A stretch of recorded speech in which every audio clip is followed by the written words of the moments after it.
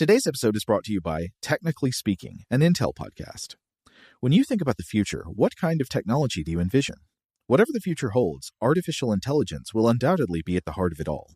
Join Graham Class as he hosts Season 2 of Technically Speaking, an Intel podcast, and hear from the minds transforming healthcare, retail, entertainment, personal computing, and more with the help of AI. Tune in every other Tuesday and explore the latest technology that's changing our world today and creating a more accessible tomorrow. Listen to Technically Speaking, an Intel podcast on the iHeartRadio app, Apple Podcasts, or wherever you get your podcasts. What's up, this your boy Lil Duval, and check out my podcast, Conversations with Unc, on the Black Effect Podcast Network. Each and every Tuesday, Conversations with Unc podcast feature casuals and in-depth talk about ebbs and flows of life and the pursuit of happiness. Unlike my work on stage, I tap into a more serious and sensitive side to give life advice and simply offer words of encouragement, yet remind folks to never forget to laugh. Every Tuesday, listen to Conversations with Unc, hosted by Lil Duval on the Black Effect Podcast Network, iHeartRadio app, or wherever you get your podcasts. Presented by AT&T. Connecting changes everything. Okay, picture this. It's Friday afternoon when a thought hits you. I can spend another weekend doing the same old whatever, or I can hop into my all-new Hyundai Santa Fe and hit the road. With available H-Track all-wheel drive and 3-row seating, my whole family can head deep into the wild. Conquer the weekend in the all-new Hyundai Santa Fe. Visit HyundaiUSA.com or call 562-314-4603 for more details. Hyundai, there's joy in every journey. Get emotional with me, Radhi Devlukia, in my new podcast, A Really Good Cry. We're going to be talking with some of my best friends. I didn't know we were going to go there on this.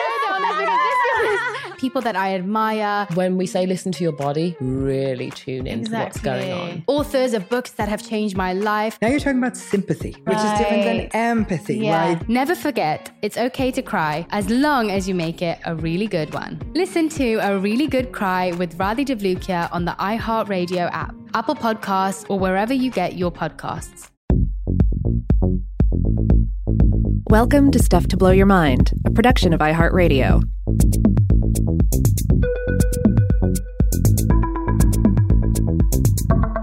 Hey, welcome to Weird House Cinema. I'm Rob Lamb. And I'm Joe McCormick. And today we are going to be talking about the ultimate classic of modern B-movies, Troll 2. This has got to be the one, right? Like, even if you rarely watch B-movies, you might have seen this one. Yeah, this is one of the titans of bad film, of B films.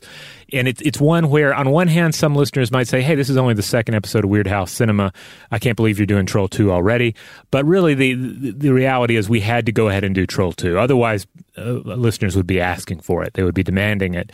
And we have, this is just the hospitable thing to do. And we don't piss on hospitality on this show. I do want to add a quick note. Some of you are probably listening to this and you're like, what is Weird House Cinema? What is going on? This is a science and culture podcast. Why are you talking about B movies and weird films? Well, this is something we're trying. This is something we just kicked off. Joe and I have been talking about doing a weird movie standalone podcast for a while.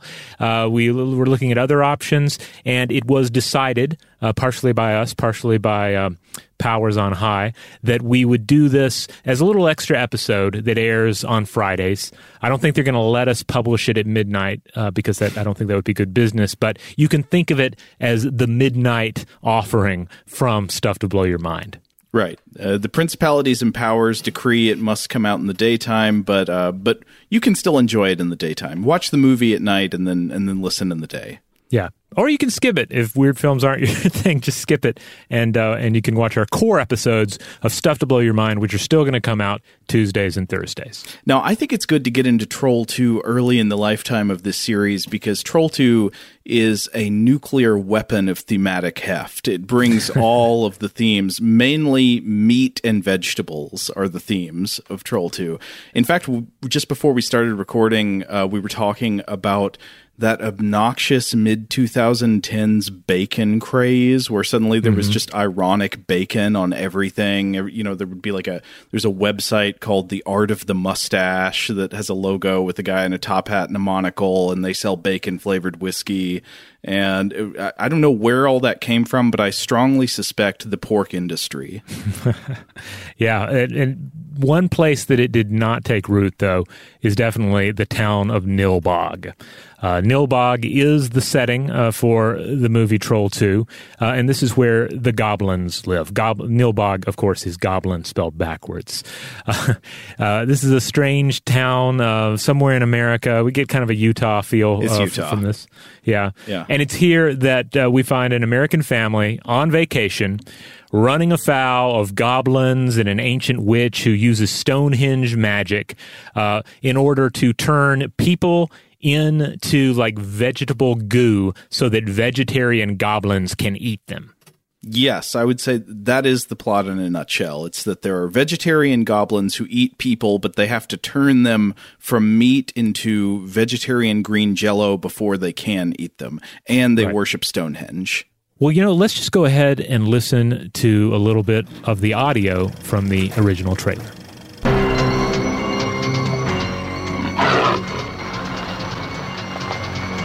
You're late. I'm sorry we had a small mishap. Here are the keys. Here are ours. Have a nice stay in Nilbog. You in our city. Still telling the same story, Josh?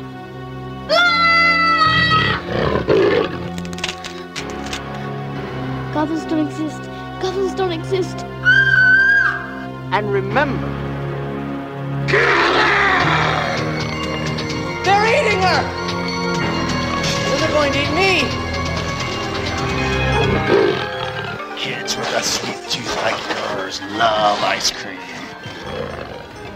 Delicious and purified.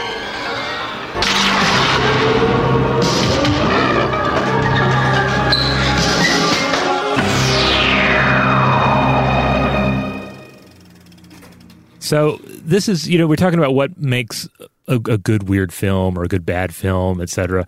The kind of film we want to talk about on this show. And really, this does have everything. It has a weird plot. It has weird performances. It has like just weird choices in how they're going to try and tell this story. It just brings it all. And at the same time, it's an exceedingly watchable film. Like there's never a dull moment in Troll 2. It's impossible to be bored while watching Troll 2. Yeah. This is the kind of movie that also it's not just entertaining, it sucks people in. It's like a magnet. If you put it on in a house and people are doing things in other rooms, the people will come from the other rooms to the Troll 2. They come from all over to kneel at the foot of Stonehenge. And it's also got a kind of cultural sensibility that exists basically nowhere else, because it's part very much Italianissimo bad horror. It's very Italian, but it's also very Utah. And so we were calling it last night Utalian. Yeah, that's a good way of looking at it, because the filmmakers themselves, most of the crew were Italian. Then the actors are all American, and a lot of them like just very local, non-actor American. Mm-hmm.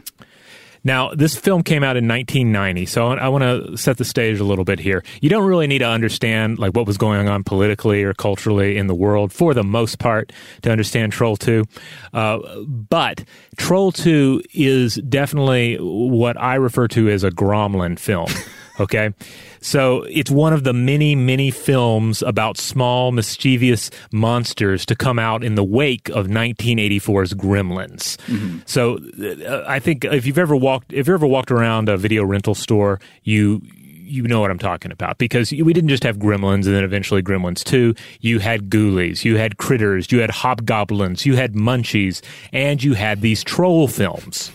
I didn't know about Munchies. I had to look it up. It looks gross. It looks just nasty. So Troll 2 is marketed as a sequel to the Gromlin film Troll, which came out in 1986, which has nothing to do with Troll 2. Troll was a Charles Band production, and of course, Charles Band is a notable maker of weird films. I think we'll definitely come back to Charles Band on these episodes in the future. I think he made the Puppet Master movies, didn't he? He did. One thing with Charles Band to keep in mind, without Small Creatures. He does like small creatures, but he was more serious early on in his career, and I think he kind of found a niche later on as making sort of intentionally bad films to a certain extent. Certainly once you get into like Evil Bong and the gingerbread film, what was it, Ginger Dead? I can't remember offhand. The Ginger Dead Man, that was him? He did some sort of gingerbread man, the evil creature thing, yeah. But before that was Puppet Masters, and then before even that were some films that I hope we'll get back to on this show. But Troll from 1986 was definitely an attempt to cash in on the Gremlin craze. It starred the wonderful Michael Moriarty as Harry Potter Sr., yes, firmly establishing Harry Potter as a fictional character prior to the Harry Potter books. Atreyu himself, Noah Hathaway, was Harry Potter Jr. in that film, and you also had Julia Louis-Dreyfus and Sonny Bono showing up as in various roles. But it was not. There's no connection here between Troll 1 and Troll 2. Troll 2 is an Italian production from Shockmaster Joe D'Amato. That's the producer. And this is actually something that was pretty common for Italian films at the time. Like a lot of Italian horror movies would be marketed as a sequel to an existing movie, even though they had nothing to do with it whatsoever. So, for example, the Italian movie Zombie was marketed as a sequel to Dawn of the Dead, even though it was not made by George Romero, had nothing to do with Dawn of the Dead. It just wasn't related. And there are other movies by Claudio Fragasso, the director of Troll 2, that were marketed as movies in an existing franchise. So, example, they were marketed as like a movie in the Texas Chainsaw Massacre franchise, even though they weren't. Right, and in that case, the film in question being Night Killer, so Texas Chainsaw Massacre had a different title in Italy, and then it's the sequel to that. So it's not instantly recognizable to a lot of Western film fans that this would be marketed as a sequel to Texas Chainsaw Massacre. Yeah, in Italy, Texas Chainsaw was non aprite della puerta, I think, which means like do not open that door. Well, that's great. I love a good don't film. Mm-hmm. All right, well, let's talk about some of the people of note here. So really, one of the main two people to focus on is the director himself, Claudio Fragasso, born in 1951, still very much alive as of this recording, and still making films, I believe.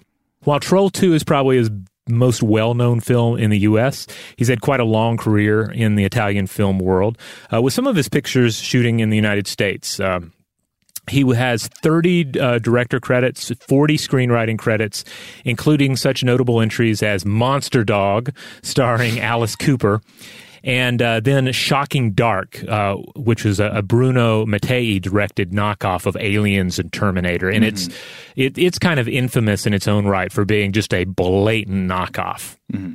Well, mainly from what I understand, I haven't seen that one. The box art is just the cover of Terminator. I mean, it's just straight up James Cameron's Terminator, a traced version of it, pretty much. But the movie is more a ripoff of Aliens, isn't it? Yeah. I was watching some clips from it, and it's clearly like, let's go make Aliens, guys. Let's do it. Mm-hmm. But with a much cheaper budget, obviously. Mm-hmm. Aliens was a prolifically ripped off film. Yes. Like, Aliens has more copycats than maybe any other movie I can think of. It really spawned the space marine genre, which was everywhere in the 80s and 90s. Yeah, I mean, it's been ripped off at every level, too. It's been ripped off at the Shocking Dark level, but also just so many films would not exist. Like, they're clearly, feeding on that same energy. They're tapping into that same vein. Mm-hmm. But now, so a lot of the writer-directors, auteurs who create horror movies, you might be tempted to kind of just call them hacks. Like, they're just phoning in some work, they're pointing the camera at things, they're telling the actors what to say, and then they get on with it. I get the feeling from at least Troll 2 that Fragasso very much sees himself as an artist, and he is in there in the movie. Yes. Yeah, absolutely. So, for instance, two of the names I already mentioned, Joe D'Amato and Bruno Mattei. So, Joe D'Amato, I really have enjoyed some of his films, but he was very much a in the business of titillation. Like, what can I do violently or erotically on the screen that will bring viewers in? And then Bruno, and Fragasso points this out as well in interviews. Like Bruno was very much like, let's make some money. Let's make some money. Let's go do a Predator movie. Right. I'm going to make Aliens. Write me a script for Aliens. We'll call it Shocking Dark. Like that was very much the vibe. But Fragasso, I think one of the things that's fascinating about him is that he did seem to think of himself as this like legitimate auteur, that he had something to say in these films. And that can be vital to having like a really, successful weird film or just a really amusing B film, because somebody cares. Mm-hmm. I think we've pointed this out before. To really enjoy any film, but especially a B movie, somebody has to be serious about it. There's got to be an actor in there or an FX person, a cinematographer. Somebody's got to be serious about saying something with this film. With Troll 2, you really get the feeling that Fragasso, this is not just a plot device. He really means it when he says that evil can only be defeated by the power of goodness and by processed meat. Like, he really thinks that. Yeah, because we do have to drive home that just because you have ideas and just because you have something you want to say, it doesn't mean you're capable of creating interesting cinema. It doesn't mean you're capable of actually pushing those ideas through to the finished product. It doesn't mean that those ideas are going to survive the budgetary constraints or your limited ability to cast professional actors in the role, etc. But still, you can often see that the effort is there in the finished product. Like at some point, somebody cared. And I should point out that Fragasso seems pretty open about this in recent interviews I've seen with him, where he's like, "Yeah, I really thought I was a serious filmmaker when I was making Troll 2 or Night Killer or whatever the case may be." And I think he kind of like sees like, oh yeah, maybe I should have listened a little more to Bruno when he was telling me, no, you're making a horror movie, you're making a slasher movie, you're making a monster movie, just go out and make it. But he wanted to inject this art or this commentary on what he was doing.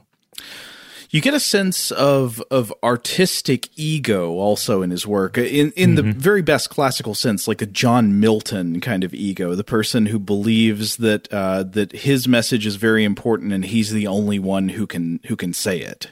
Yeah. Now, of course, these films are not just Fragasso's voice. Also, there's the voice of his co-screenwriter and I believe partner, Rossella Drudi. Now, Drudi was born in 1963, frequent collaborator with her husband, and seemed to share his ambition for exploring social commentary and psychology in their films.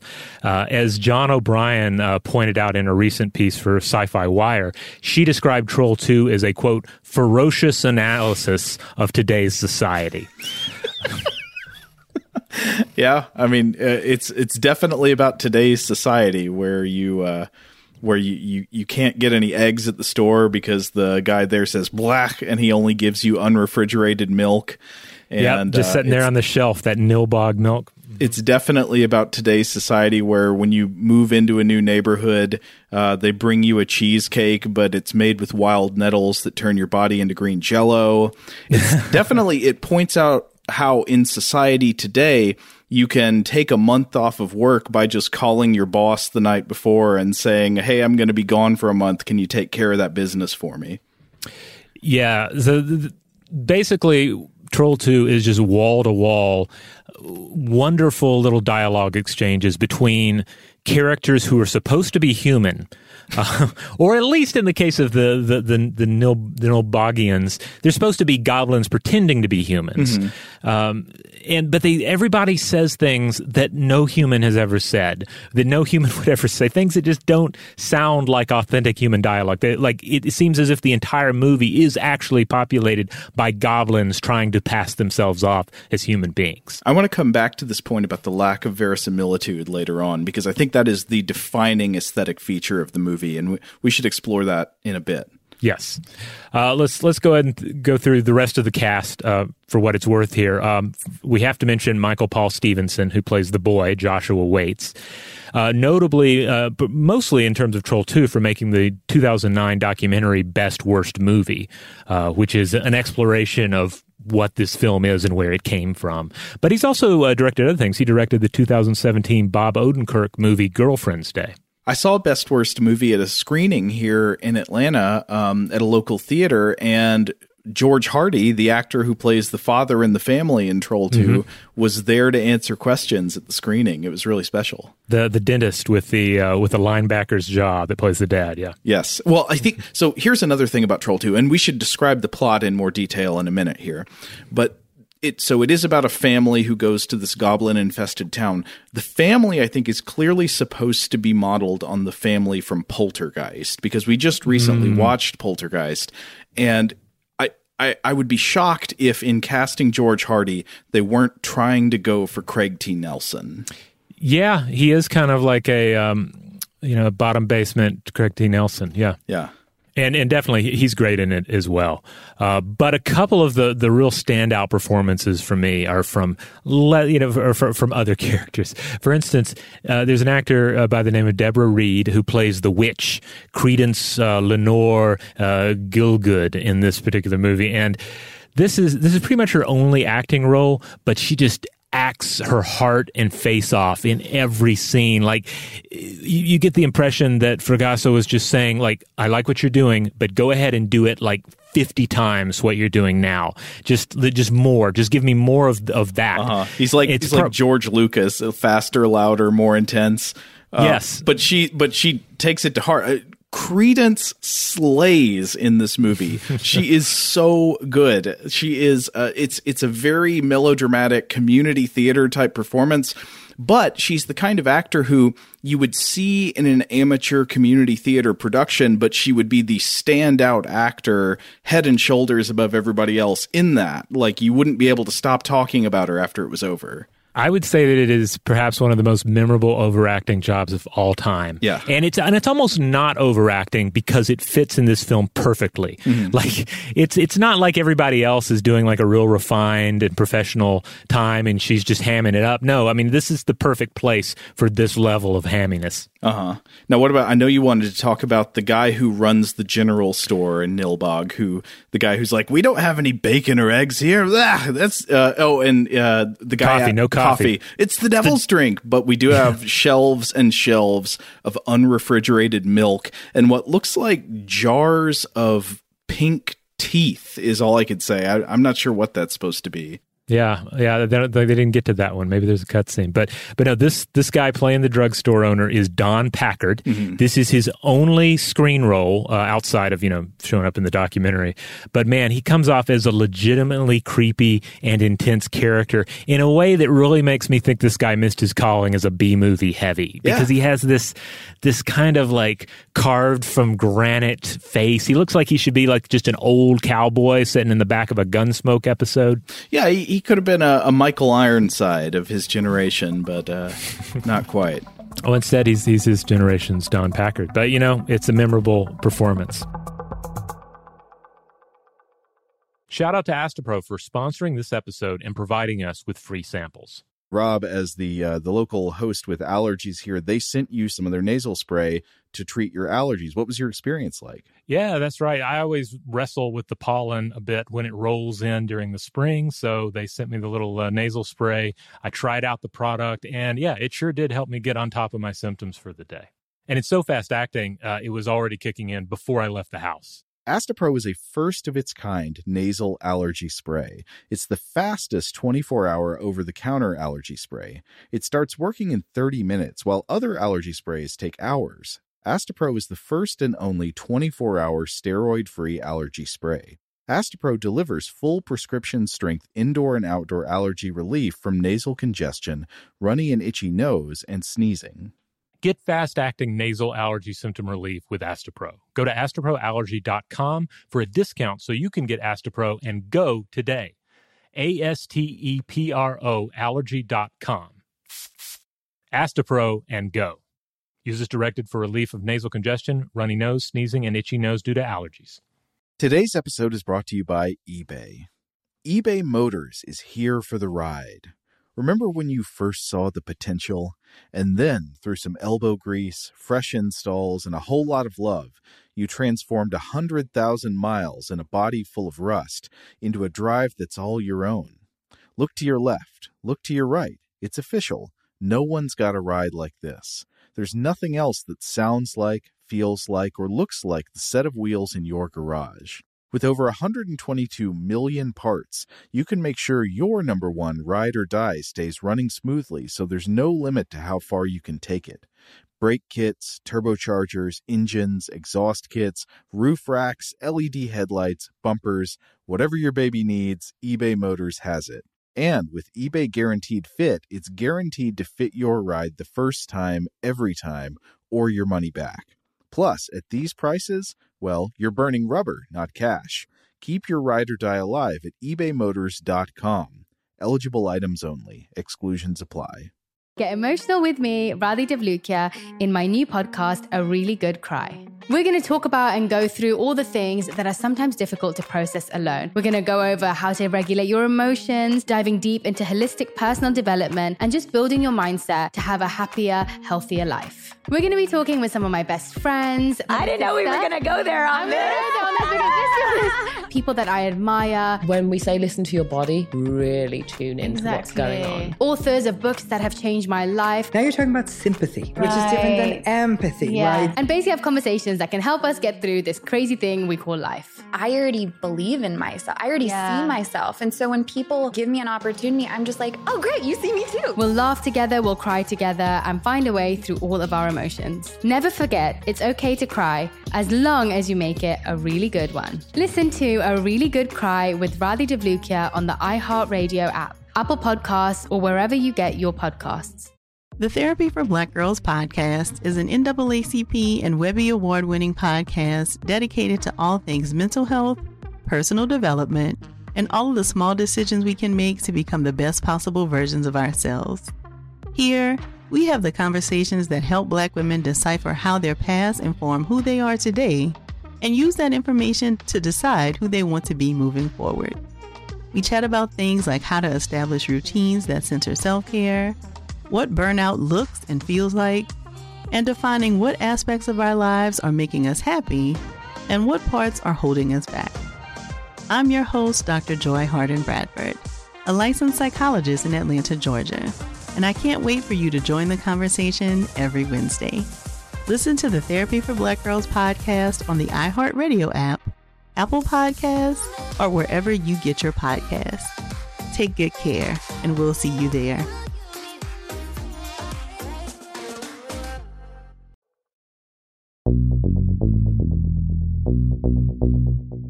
A lot of the other actors in the film were, of course, just straight up locals, and many of them didn't work beyond this picture. But there is an interesting bit of one interesting person from the crew, Laura Gemser, an actor who starred in numerous Emmanuel movies, which were erotic pictures of the day. Sometimes she was credited as Emmanuel, or she'd be playing the Emmanuel character.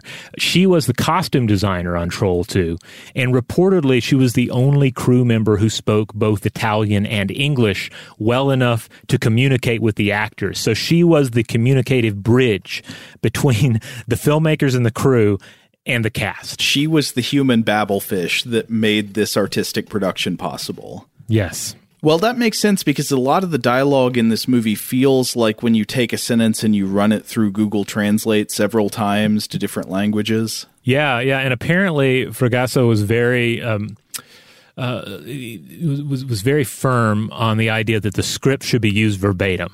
So there was going to be no ad-libbing, no taking the dialogue and putting it in a form that would come out naturally through your mouth. No, it needed to stay in the original form, and therefore you have these just strangely structured sentences and sometimes just strangely expressed thoughts. Well, maybe we should run through the plot a little bit just to say what happens in the film point by point. Okay. So the movie starts with an apparent fairy tale scene. You've got a guy who looks like Jack and the Beanstalk. He's got on the elf hat, and he's wandering through the forest, and he comes across a girl who offers him some green goo. I guess it looks like toothpaste, kind of like AIM brand or whatever it is, that has that really verdant green.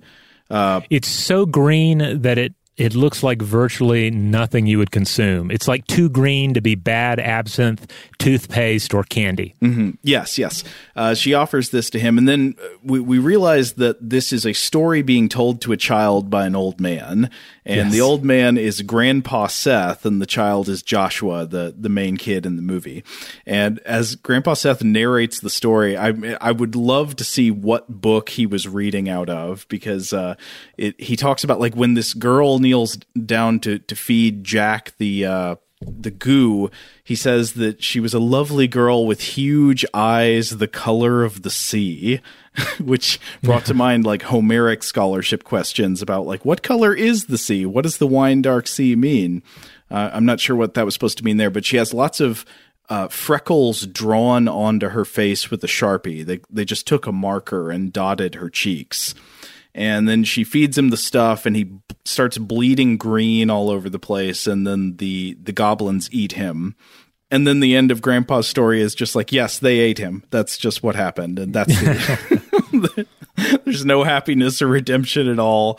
It's just a fairy tale where the guy gets eaten, and that's it. But it's pretty great because we've introduced the magic, we've introduced the monsters, and introduced the rules for how they function. You know, they don't eat meat, they eat vegetables, but they use magic to turn people into vegetables so that they can eat them. Right. I think that's all pretty well established early on, but I just have to say a couple of other things about this opening scene. So one thing we find out is that Grandpa Seth, who's telling the story to Joshua, he's a ghost, and he vanishes as soon as the mom appears in the room. And it becomes clear that Joshua has been repeatedly hallucinating his dead grandfather, and he's not supposed to be hallucinating him anymore. The parents are like, you've got to stop. And she says to him, I think the line is, Grandpa Seth is in all our hearts, but you must banish him from your mind.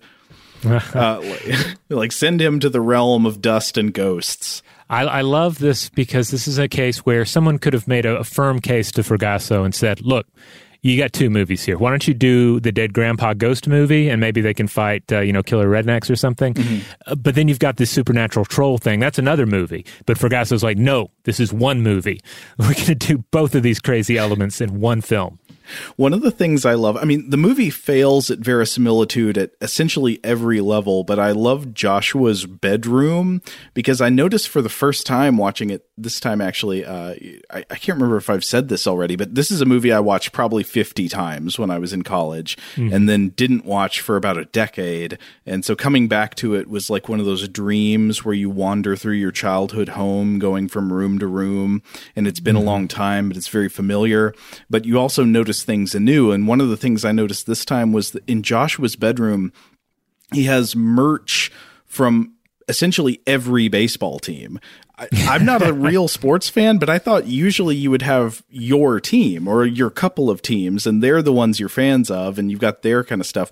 But Joshua apparently has like flags and merch for his 17 top baseball teams.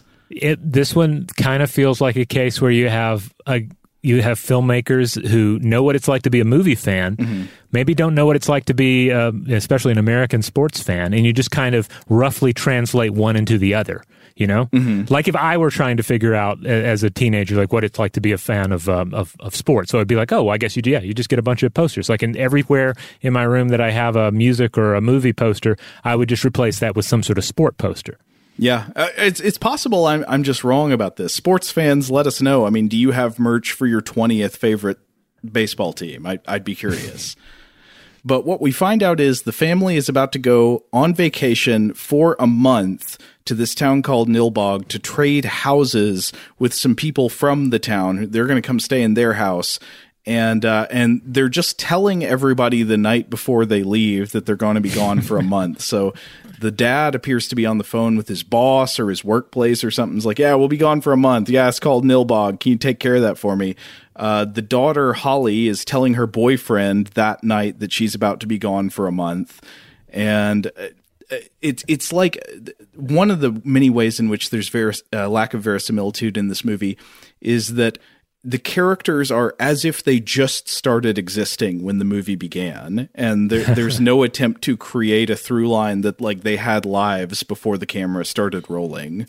I will say that the basic plot here, the whole switching houses for a month thing, it almost makes more sense in 2020 than it could have possibly made sense in 1990. Right. You know, like if you had a coworker today and they were going to be like, oh yeah, I'm going to be switching houses with some friends for a month. Yeah. You know, so, you know, just there'll be a different background on my Zoom call. You'd be like, all right, that makes sense. That makes as much sense as anything this year. Right. Yeah. If you're a digital worker, I don't think George Hardy in this movie is supposed to be a digital worker. I mean, for all I know, he's supposed to be a dentist like the actor actually was. But yeah, so they travel to this country. And again, the family is very much the family from Poltergeist. Craig T. Nelson. The kids are kind of fighting. They drive 10 miles per hour on the freeway. That's pretty fun. And Joshua keeps hallucinating encounters with Grandpa Seth, who's warning them not to go to Nilbog because he says it's a kingdom of evil where the goblins rule. One of the great things about Grandpa throughout this film is that he has, and I have difficulty figuring out at times whether this was intentional. There's almost a Grandpa Simpson level of clumsiness to his ghostly presence, you know? Yes, very. Yeah. There's one part where he's trying to appear in a mirror like Bloody Mary to contact Joshua, but he gets the wrong room in the house and he accidentally appears in Holly's mirror and she screams and freaks out. 5 minutes of the film are devoted to this mix-up. They're really kind of padding it out there. So I don't know if that's an inept choice or really a genius choice. I don't know. It works. Within the context of Troll 2, it absolutely works. Yeah. So they get to the town, also arriving at the town because I guess you've got to fill out the cast. This is a thing that often happens in horror movies. You'll notice that, you know, somewhere toward the middle of the first act, it starts getting populated with seemingly unimportant characters. And you're like, why are all these people suddenly appearing in the movie? It's because, well, this is a horror film and you need just randos to get murdered as the film progresses. Like you've got to fill out the kill list, basically. And so that is mainly done in this movie by having Holly's boyfriend, Elliot, and his 3 weird friends show up in a camper van or an RV, I guess, and they're just hanging out in the town too. And so you know what's going to happen to these buddies here. Yeah, they're just pure fodder. But in all of the scenes where the goblins attack the humans, they all pretty much have the same progression, which is the human is given something to eat or drink, and then they eat or drink it, and that turns them into the green goop or turns them into a plant somehow, and then the goblins eat or otherwise attack them.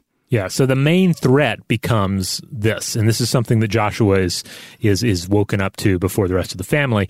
You will be tricked into eating something at some point that will transform your entire family into vegetables, and then the trolls will eat them. Right, and probably most famously, this is dealt with at a scene where the family arrives at the house where they're going to be staying for a month, and out on the table is laid a bountiful feast of disgusting-looking Play-Doh food that looks like it was made out of like mud and sticks by a child, and sometimes with toothpaste and green paint.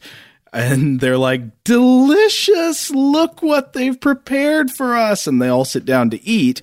And so Grandpa Seth says Joshua has to find a way to stop them from eating. And I would say this is one of the most famous scenes in the movie. He says, since I am Kronos, the Wizard of Time, I'm just going to stop time for 30 seconds to give you time to figure that out. But if Grandpa Seth has the power to stop time, you would think that would be useful throughout the movie. Instead, he only does it once.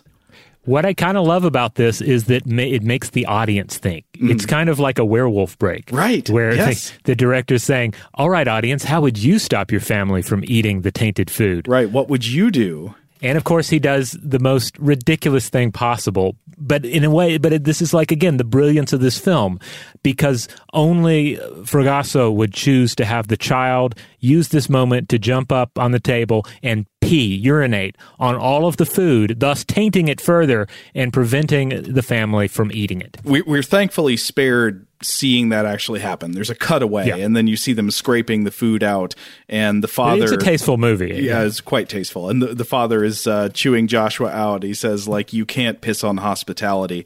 I won't allow it. Oh yeah, and he shames them. He's he's messing with his belt after he takes him up, and he's like, "What are you doing?" He's like, "I'm tightening my belt a notch because of the coming hunger pains." So one thing about this is I was like, I know there has got to be a good Monster Science tie-in, and I found one. Are you ready for some Monster Science? Let's do it. Okay, so surely there is evidence of some kind of animal, Joshua, that pees on food in order to get people not to eat it. And you know what? I didn't find exactly that, but I found something pretty close. I found a paper from the Canadian Journal of Zoology by Fred H. Harrington called Urine Marking at Food and Caches in Captive Coyotes. So the study was done in captive coyotes, Canis latrans, and as always, it's worth noting that animals sometimes behave differently in captivity than they do under natural conditions, so it's possible the behaviors described here wouldn't be as common in the wild. But either way, Harrington notes that often when captive coyotes are observed during feeding, they will just sometimes urinate on food. They'll just pee on food piles or on, quote, individual food items that had been carried and dropped some distance from the pile. And also sometimes when a food item was stolen from one coyote taken by another, sometimes the animal would pee on it. So why would you pee on food piles and food items? You might be assuming something. You might guess, well, okay, these are canines, basically sort of dogs. So you might assume they are making a claim of possession, right? This food is mine now. I'm going to pee on it so that you understand. But this does not appear to be the case. Harrington writes, quote, marking of food did not reserve it for the marking animal. Others usually ignored the urine mark and ate the item, which is kind of gross, but okay. So in that case, what purpose does it serve? Well, one observation was that this behavior of peeing on a food item specifically increased a lot during the breeding season. So it's possible it played some role in, quote, the expression of dominance in intra-sexual rivalries. So like if there are rivalries between the males or between the females, they might be expressing dominance by peeing on their food. That sounds kind of weird, like if you were doing some kind of office politics thing and you just like peed on your TV dinner in front of the person you're trying to impress, but you know, canines are different. But there's another kind of food peeing, and specifically this was the peeing that occurred at food caches, so places where food was hidden or stored. Quote, urine marking never occurred when food was cached and rarely occurred while the cache still contained food. However, once the cache was emptied, urine marking usually occurred. Thus, at caches, urine marking evidently serves as a bookkeeping role, indicating that the caches are no longer worth investigating, although food odors might still linger, which I thought was really interesting. So, like, you pee on a food storage site, apparently as a note to self and possibly as a note to others as well, nothing to eat here, move along.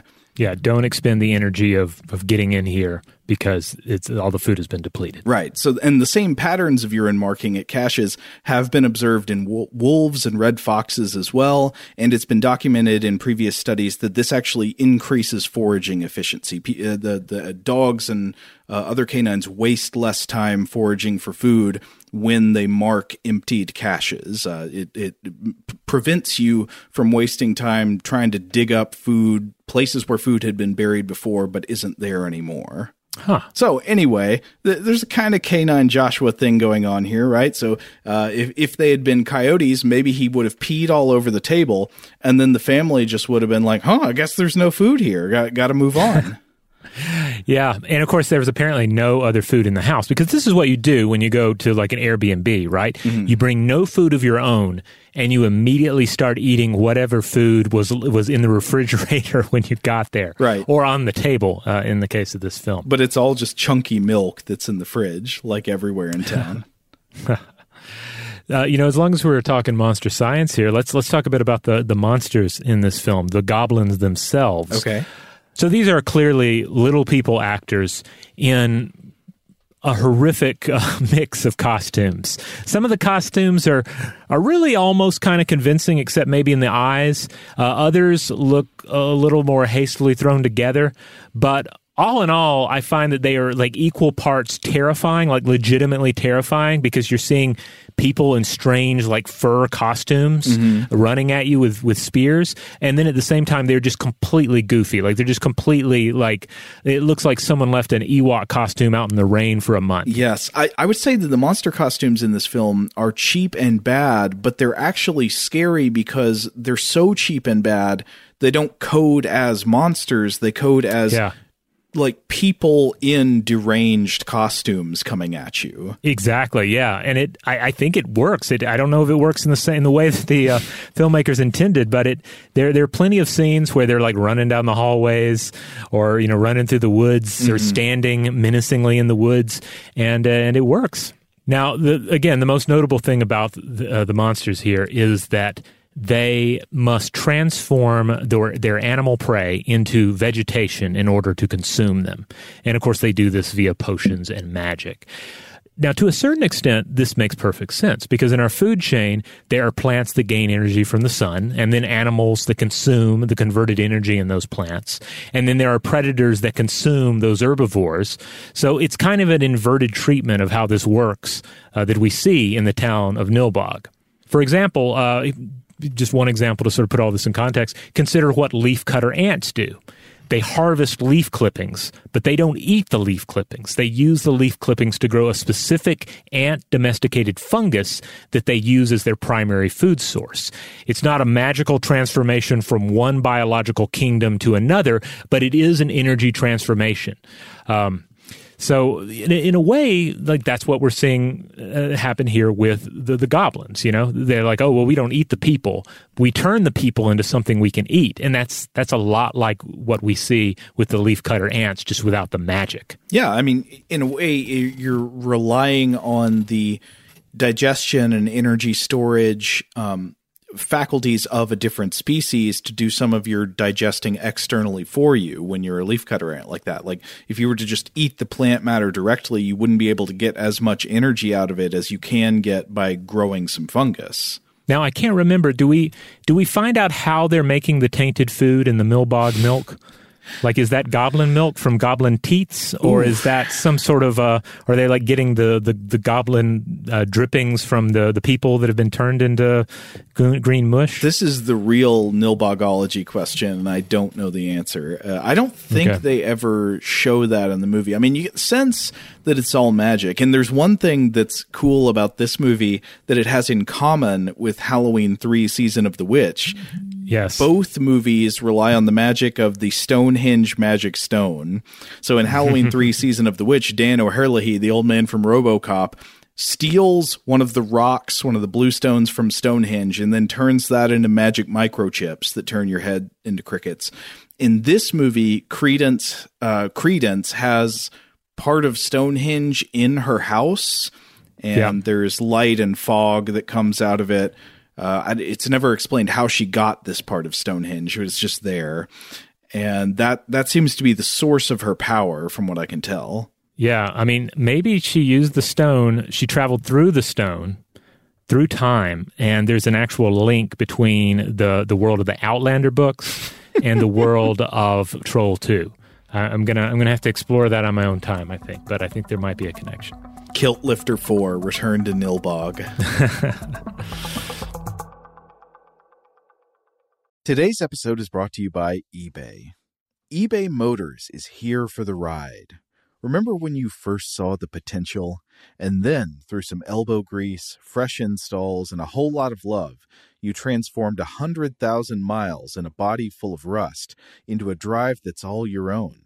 Look to your left. Look to your right. It's official. No one's got a ride like this. There's nothing else that sounds like, feels like, or looks like the set of wheels in your garage. With over 122 million parts, you can make sure your number one ride or die stays running smoothly, so there's no limit to how far you can take it. Brake kits, turbochargers, engines, exhaust kits, roof racks, LED headlights, bumpers, whatever your baby needs, eBay Motors has it.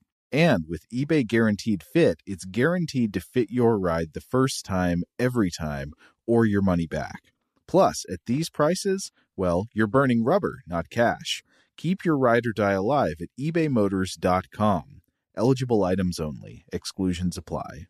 Get emotional with me, Radhi Devlukia, in my new podcast, A Really Good Cry. We're going to talk about and go through all the things that are sometimes difficult to process alone. We're going to go over how to regulate your emotions, diving deep into holistic personal development, and just building your mindset to have a happier, healthier life. We're going to be talking with some of my best friends. I didn't know we were going to go there on this. People that I admire. When we say listen to your body, really tune into what's going on. Authors of books that have changed my life. Now you're talking about sympathy, which is different than empathy, right? And basically have conversations that can help us get through this crazy thing we call life. I already believe in myself. I already see myself. And so when people give me an opportunity, I'm just like, oh, great, you see me too. We'll laugh together, we'll cry together, and find a way through all of our emotions. Never forget, it's okay to cry, as long as you make it a really good one. Listen to A Really Good Cry with Radhi Devlukia on the iHeartRadio app, Apple Podcasts, or wherever you get your podcasts. The Therapy for Black Girls podcast is an NAACP and Webby Award-winning podcast dedicated to all things mental health, personal development, and all of the small decisions we can make to become the best possible versions of ourselves. Here, we have the conversations that help Black women decipher how their past inform who they are today and use that information to decide who they want to be moving forward. We chat about things like how to establish routines that center self-care, what burnout looks and feels like, and defining what aspects of our lives are making us happy and what parts are holding us back. I'm your host, Dr. Joy Harden Bradford, a licensed psychologist in Atlanta, Georgia, and I can't wait for you to join the conversation every Wednesday. Listen to the Therapy for Black Girls podcast on the iHeartRadio app, Apple Podcasts, or wherever you get your podcasts. Take good care, and we'll see you there. Bring a little optimism into your life with The Bright Side, a new kind of daily podcast from Hello Sunshine, hosted by me, Danielle Robay. And me, Simone Boyce. Every weekday, we're bringing you conversations about culture, the latest trends, inspiration, and so much more. Thank you for taking the light, and you're going to shine it all over the world, and it makes me really happy. I never imagined that I would get the chance to carry this honor and help be a part of this legacy. Listen to The Bright Side on America's #1 podcast network, iHeart. Open your free iHeart app and search The Bright Side.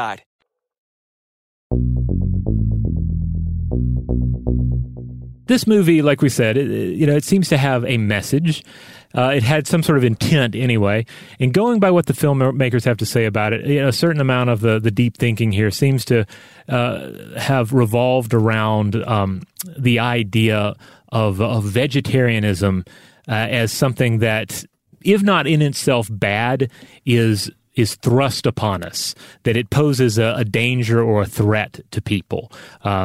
Because we find ourselves thrust into a story where the monsters are all vegetarians, and then the weird people in the weird town, are all also very much opposed to the consumption of dairy or meat and coffee for some reason. Well, regarding the coffee, I think there is some pretty strong Latter-day Saint influence on this film, or at least presence within the film in the cast. But I would say maybe you're selling short the critique of vegetarianism here. I think this presents vegetarianism as a satanic cult. Yeah. Because there are scenes in the film where it's a little more vague as to how we're supposed to take it, but there are plenty of scenes where Troll 2 is pushing vegetarianism as being this like violent transformation into plant matter, that there's this like communal cultish pressure to drink Nilbog milk to change, become one of us. So in these places the film certainly reeks of an entirely hyperbolic reaction to vegetarianism and veganism that I think most of us are somewhat familiar with. The sort of fear that your uncle might spout about how the liberals are going to force everyone to become vegans and the government is going to take your steak night away from you. They're going to take away that sort of thing. Yeah, they'll take your hamburgers. And specifically, I would say that to the extent this movie has a message, it's trying to take away the implied moral authority of vegetarianism or veganism. It assumes that someone who just eats plants thinks that they're better than you, and the movie is showing you that no, actually they're the real murderers. Yeah, it's like eating plants is murder. Let me show you how it works. It involves magic and monsters. Now, I don't think we have time to really go into depth on this particular topic, but there are some very solid health and environmental arguments for at least cutting back on the consumption of meat and dairy without even getting into moral arguments. At the same time, one does have to realize that vegetarian and vegan food products are not necessarily flawless choices. For example, just as far as milk substitutes go, you have to take into account the water usage and the crop location. As such, there are strong arguments for, say, oat milk as being a better choice than, say, almond milk, and a lot of that has to do with how much water is consumed. You also have to take into account like deforestation, habitat loss whenever you're talking about crops being grown. But this is, of course, also the case with dairy cows. For cow milk, you have to take into account the land use, the water use, and methane emissions from the cows themselves. It takes roughly 4 square kilometers of land to produce just 1 glass of cow's milk. And that land use means potential deforestation and habitat loss. And on top of that, the cows are probably eating soy or oats as well, which puts an additional land strain on their milk. Less land use is required, meanwhile, to produce milk from the same soy and oats for a plant-based milk. Each glass of dairy milk contributes half a kilogram of greenhouse gas emissions, and that's compared to 0.1 to 0.2 kilograms with plant-based milks. Now, I was looking over all these stats, and then I started thinking, well, what about Nilbog milk?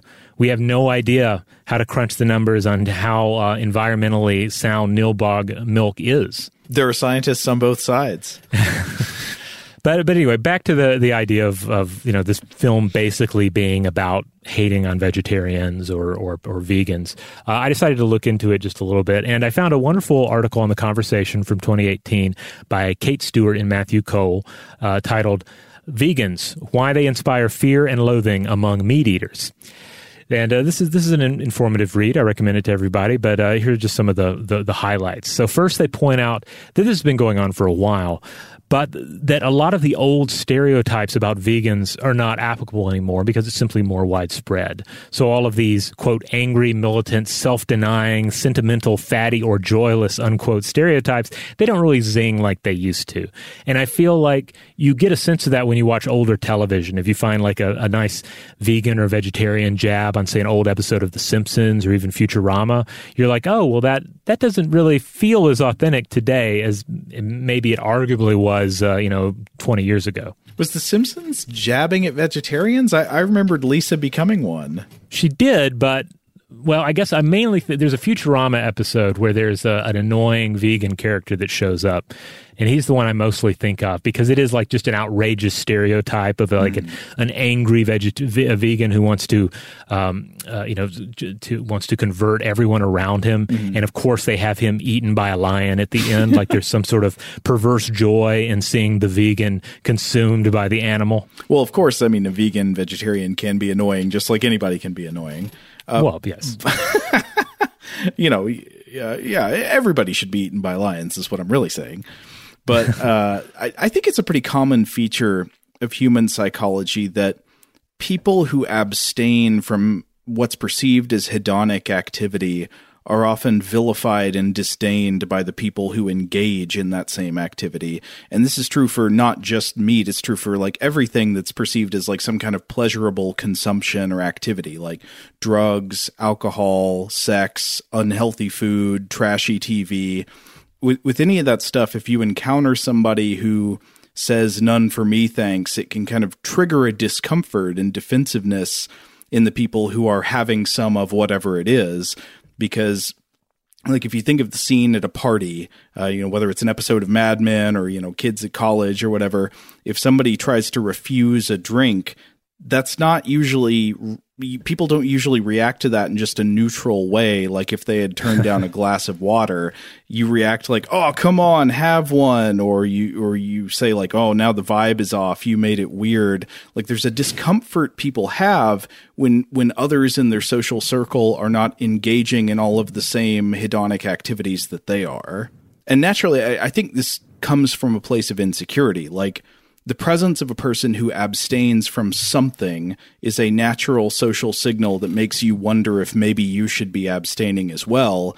And then it kind of makes you feel bad and makes you feel like, well, I'm thinking about consuming this more than I wanted to be thinking about it in this moment.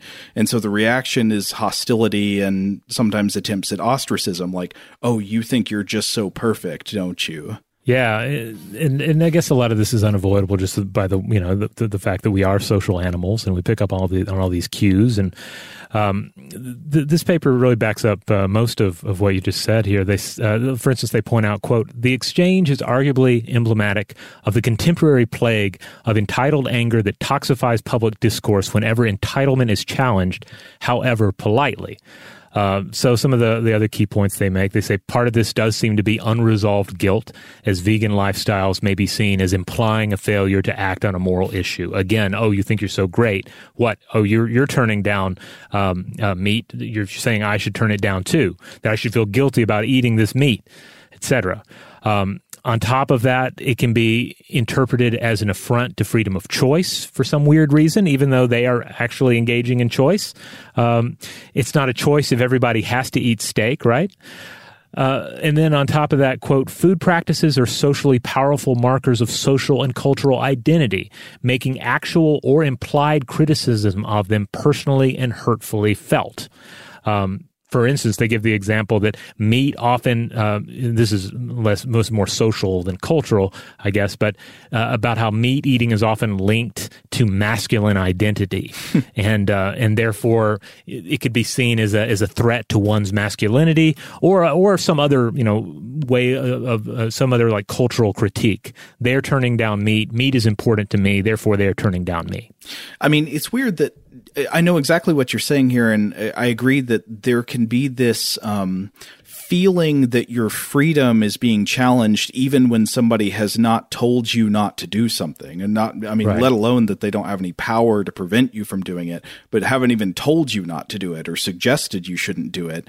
And I think it's because sometimes when you do something without thinking about doing it, even being asked to think about the fact that you're doing it is perceived as a challenge to your freedom to do it.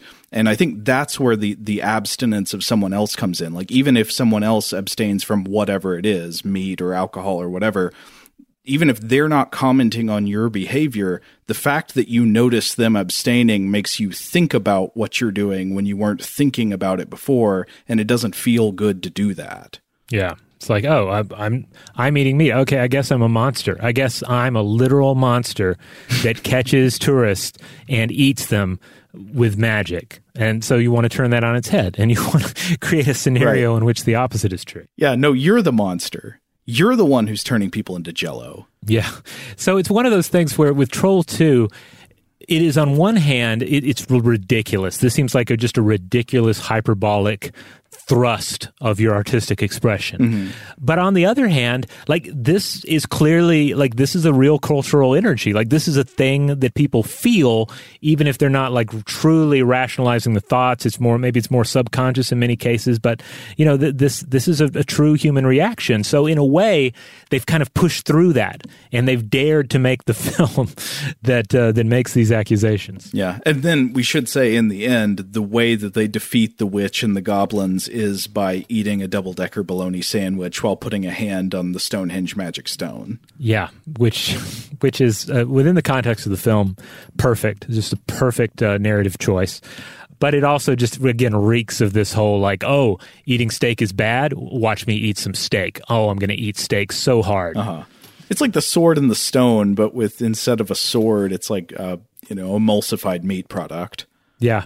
Well, it would be the ultimate, just straight up bologna. Yes, it is funny that bologna is sort of used as the ultimate meat. It's not just any meat. It's like the meatiest meat you could have. And I think maybe that's because it is the most processed form of meat. Like it is ground to a finer consistency than any other meat on earth. And thus it's the most meaty. Like it's inherently identifying the consumption of meat with industrial processes for production of food. Yeah, it is like the ultimate like anti-druidic food product. Right. It's like the perfect thing to overturn Stonehenge with. To hell with nature. Food should not look like the shape it originally inhabits. But there's one last thing I wanted to talk about before we wrap up our discussion of Troll 2, which is the idea of verisimilitude in film. This has come up a couple of times already. But one of the things everybody notices about Troll 2, probably its most salient aesthetic feature, is the overwhelming anti-verisimilitude in the dialogue. Almost every time a character says a line, your brain just raises a flag that says, not how people talk. And so I'm trying to think of the best examples. One is when Joshua says to his dad, while they're standing there being observed by a bunch of the creepy people in the town, Joshua says, "They're goblins, monstrous beings." There's of course the line about Grandpa Seth is in all our hearts, but you must banish him from your mind. The we'll be gone for a month. Can you take care of that business for me? And this made me think about a couple of things. I'm sure both of these questions will come up again and again in Weird House Cinema because anti-verisimilitude is one of the most common and interesting and enjoyable features in bad movies. But first of all, why is what we call verisimilitude a desirable characteristic in fiction to begin with? So verisimilitude is, of course, the feeling of realism, the feeling of lifelikeness in a book or in a movie. It seems true to life. Why is that desirable to begin with? And then the second thing is what actually causes the feeling of verisimilitude in a film? As to why it's a desirable characteristic, I mean, there are a couple of answers. First of which is verisimilitude is a mental lubricant, right? Like it helps you stay immersed in the story and avoid unnecessary metacognition where you start remembering that you're sitting there watching a movie and thinking about it as a created piece of media. Anti-verisimilitude automatically and immediately causes that metacognition.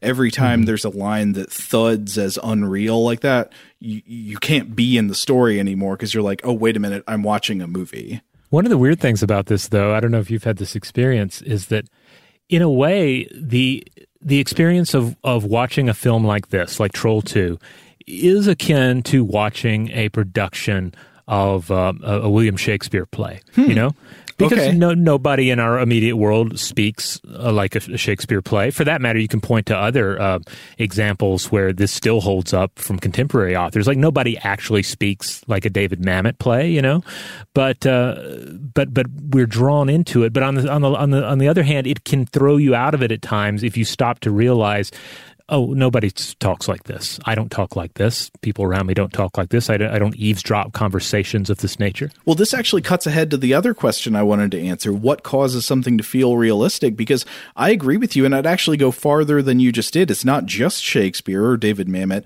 I would say flatly almost no movies have what could actually be called realistic dialogue, if you're going to be technical about it, because almost no movie has dialogue that sounds the way people really talk in life. And usually you wouldn't want a movie to sound that way because it would be boring. It would be really tedious and hard to understand and narratively inefficient. It would not move the plot along. And yet when we listen to characters in a movie talk to each other, there is a quality that we automatically look out for, and we intuitively think of this quality as realism or verisimilitude, but that's not exactly what it is, right? So what is that quality? And what is that quality that when it's violated, we feel like, oh, people don't talk like this? I don't know the full answer to that question, but I think part of it has to do with a kind of flowing narrative logic where one idea or statement feels like it logically proceeds into the next one, even though that's not how people would actually have a conversation in real life usually. A lot of the dialogue in the movies that causes this feeling of anti-verisimilitude or feels very unreal has this quality of constantly stopping, or where the conversation is just jarring and you are repeatedly feeling this thud of an inappropriate maneuver in the conversation. Does that make sense? Yeah, no. It makes sense. Like, that it also drives home, I think, why sometimes the most memorable moment in a movie is when another character is telling a story. Yeah. Two examples come to mind from kind of related, but ultimately very different films. One, of course, is Quint in Jaws. Oh, yeah. But the other is Palpatine in Revenge of the Sith. There's a scene where he tells a story to Anakin. And both of those are tremendous scenes. Best scene in the prequels, in my view. Yeah, these are both like terrific scenes that have their own kind of inner reality. You could take either one outside of the rest of the film, and it would still make sense. It would still be entirely self-contained, and it is entirely narrative and structured in a way that we just completely consume it. Can I learn to have this power? Not from a vegetarian. And of course, Quint is eaten by a shark, so it's perfect as well. This is also something we could come back to in future Weird House episodes, but I was thinking about the comparison between how verisimilitude is used in analyzing fiction versus verisimilitude in science, where the term has played an important role in the history of science and philosophy of science, and like trying to come up with ideas about what makes a scientific theory a good one. The basic problem is, we generally presume that the dominant theories in the sciences tend over time to advance toward increasing truthiness or verisimilitude. They get a better and better description of life in the world as it really is. But, and this was a point discussed by the philosopher of science Karl Popper, all scientific theories are, in the strictest understanding, false. They're never perfect explanations of reality. The understanding is that they're attempts to get closer and closer to accurately explaining and predicting the world. But you could ask questions like, what criteria would actually decide whether a theory is more truth-like or has more verisimilitude than another? For example, does it matter how much a theory explains, or does it matter more how accurately it explains what it does? If a theory is like 90% accurate but explains a lot of things, is that better or worse than a theory that's 95% accurate but explains a lot less? No, that's a good point. I guess to compare it to dialogue in a film, like as a viewer, you want that dialogue to tell you what's happening and what will happen. That's kind of what the dialogue's doing, right? Here's a dialogue scene that's about establishing the threat of the goblins or whatever. But on the other hand, you don't want it to be so blatantly explanatory. It's a careful balance you have to strike. Oh yeah, that's actually one of my favorite types of bad dialogue in movies, is the kind that is just obviously to fill the audience in about something. This is something the characters would never need to say to each other. Oh, there's a tremendous scene of this to a certain extent in Troll 2, where the woman is transforming into the plant, has been transformed by the witch's potion. The goblins are eating her, and then you have the kid down there who's staring up, and he says, "They're eating her. And then they're going to eat me." Yeah. Oh my God. And there's a fly in his head the whole time. Yeah. It's also so weird and authentically 2020. But it's like, of course you're going to be eaten next. That's implied, but he says it too. And that's one of the wonderful things about this film. I imagine this must have been a really buggy set, because people get covered in green goop, and I imagine that goop was very sweet and sticky, whatever it was. Yeah. There must have been flies all over the place. There's another great piece of dialogue like that in the very first scene, where the mother sits down on Joshua's bed to explain to him that he must banish Grandpa Seth from his mind. She says, she says, "Grandpa Seth meant a lot to us. He meant a lot to you, to your sister, to your father, and to me, his daughter." Oh, that's great. Should we wrap up there? I guess we should, yeah. Let's see, what else to point out here. I will say that I mentioned Night Killer, which also came out in 1990.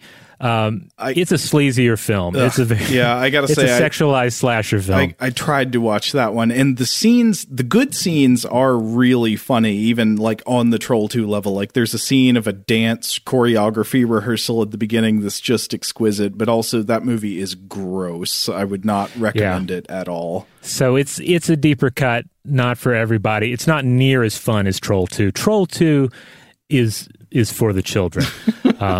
And I mean, well, don't take me to the bank on that, but I feel like it's more of a family affair. Screen it before you show it to your children, but yeah, certainly more than Night Killer.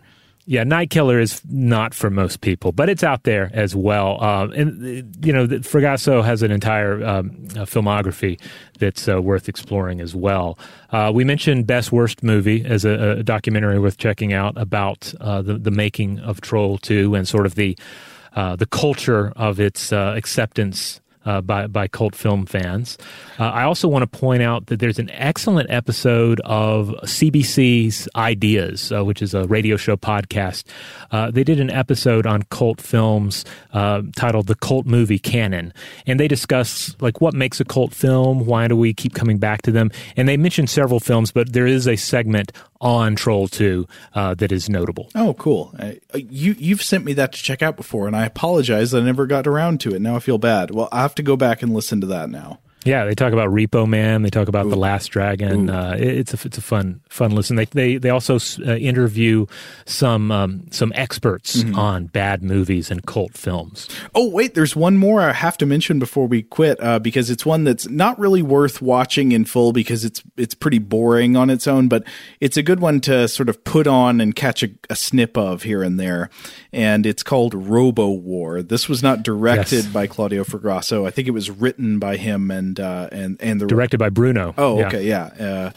And this one is a just blatant ripoff of Predator. It came out a year or two after Predator, and it has the guy who plays Blast Hardcheese in Space Mutiny. Reb Brown. Yes, he's playing the Arnold Schwarzenegger role, and the Predator in it is this cyborg. So if you watch the movie with the Google auto-generated subtitles on, it's on YouTube, and you get it to come up with the subtitles, the robot is sort of mumbling in all of its scenes where it's stalking people, and it keeps saying what YouTube thinks is greasy target center. And that phrase is in my head forever greasy now. Target center. That should have been the title. Okay, that's it from me. All right, we're going to go ahead and close out this episode of Weird House Cinema. But in the meantime, we'd love to hear from everybody. Do you think this is a wise use of our time? Do you have problems with all of this? Let us know about that. But even more to the point, what other weird films should we consider for the future? Not only bad films, not only B movies, but just films that have some element of weirdness to them. What would you like to hear us discuss on the show? Let us know. In the meantime, if you want to listen to episodes of Stuff to Blow Your Mind, which again come out every Tuesday and Thursday, and maybe you want to listen to the occasional episode of Weird House Cinema on Fridays, well, you can find Stuff to Blow Your Mind wherever you get your podcast. That is the show. That is the feed. That is the podcast feed in which you find this show. Huge thanks, as always, to our excellent audio producer, Seth Nicholas Johnson. If you'd like to get in touch with us with feedback on this episode or any other, to suggest a topic for the future, or just to say hello, you can email us at contact@stufftoblowyourmind.com.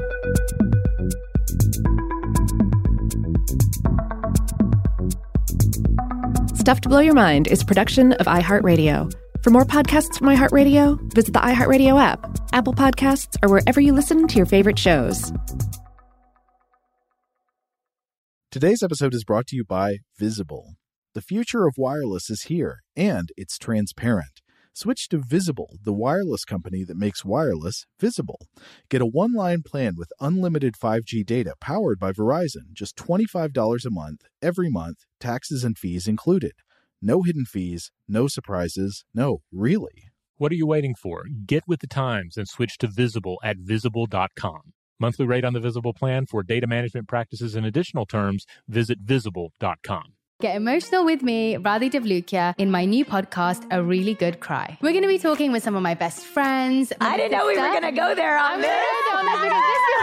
People that I admire. When we say listen to your body, really tune into what's going on. Authors of books that have changed my life. Now you're talking about sympathy, which is different than empathy, right? Never forget, it's okay to cry as long as you make it a really good one. Listen to A Really Good Cry with Radhi Devlukia on the iHeartRadio app, Apple Podcasts, or wherever you get your podcasts.